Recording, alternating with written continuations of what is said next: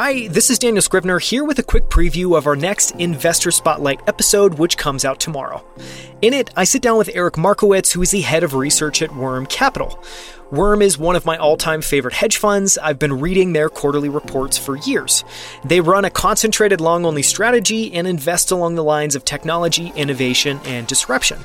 They hold a concentrated portfolio of between 5 and 10 positions that today include Shopify, Spotify, Tesla, Airbnb, Amazon, and NextEra Energy. Since inception, Worm has compounded their investors' capital at over 31% per year, while the S&P 500 has delivered just over 15% over the same period. I want to sit down with Eric to dive into Worm's unique approach to investing, which they call the Worm algorithm and Worm theory, to understand how they've generated such incredible returns over the last decade. Here's one of my favorite clips. Tune in tomorrow for more.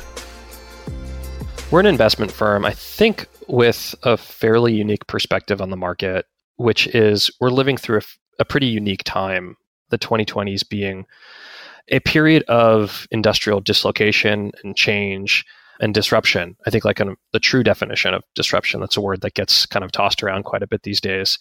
But we're looking for sectors of the market that from like a 30,000 foot perspective are changing pretty quickly and going from, let's say, technology A to technology B.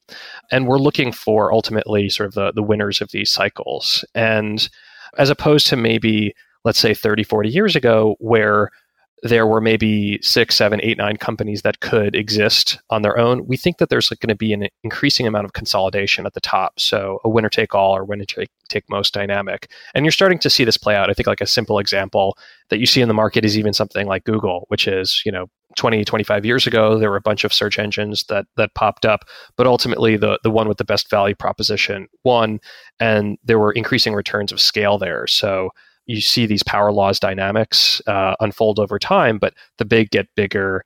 And as an investor, that creates a really unique and I think challenging framework to actually allocate capital, which is you can't necessarily trust the idea of diversification as much. And the idea of diversification itself does not necessarily defray risk. So we tend to be hyper concentrated on companies that we think are not only going to survive into the future, but really thrive and take market share and potentially become sort of the winner take most of their chosen industry. So technology, innovation, disruption, I mean, these are, very broad sort of categories of just terms, but we're looking for, I suppose you can say, companies that are building the infrastructure today that will meet the value proposition for customers both today and tomorrow. And I think that there are a lot of companies out there that, even in the last couple of years, you've seen, especially across like the SPAC market, companies that have come to market with a lot of sort of promises of a great future. And I think some of them may very well be successful. But another one of our core tenets as a firm is really just to invest in companies that, quote unquote, have wheels on the ground, that have customers today, that have revenue, that have sort of an installed base. And fundamentally, I mean, I probably should have started with this, but I think we're just optimists. I think that we believe that technology and sort of the culture that we live in will actually improve over time, that there will be more efficiencies across the market, that our lives will improve, that there can be some really great opportunities for wealth creation.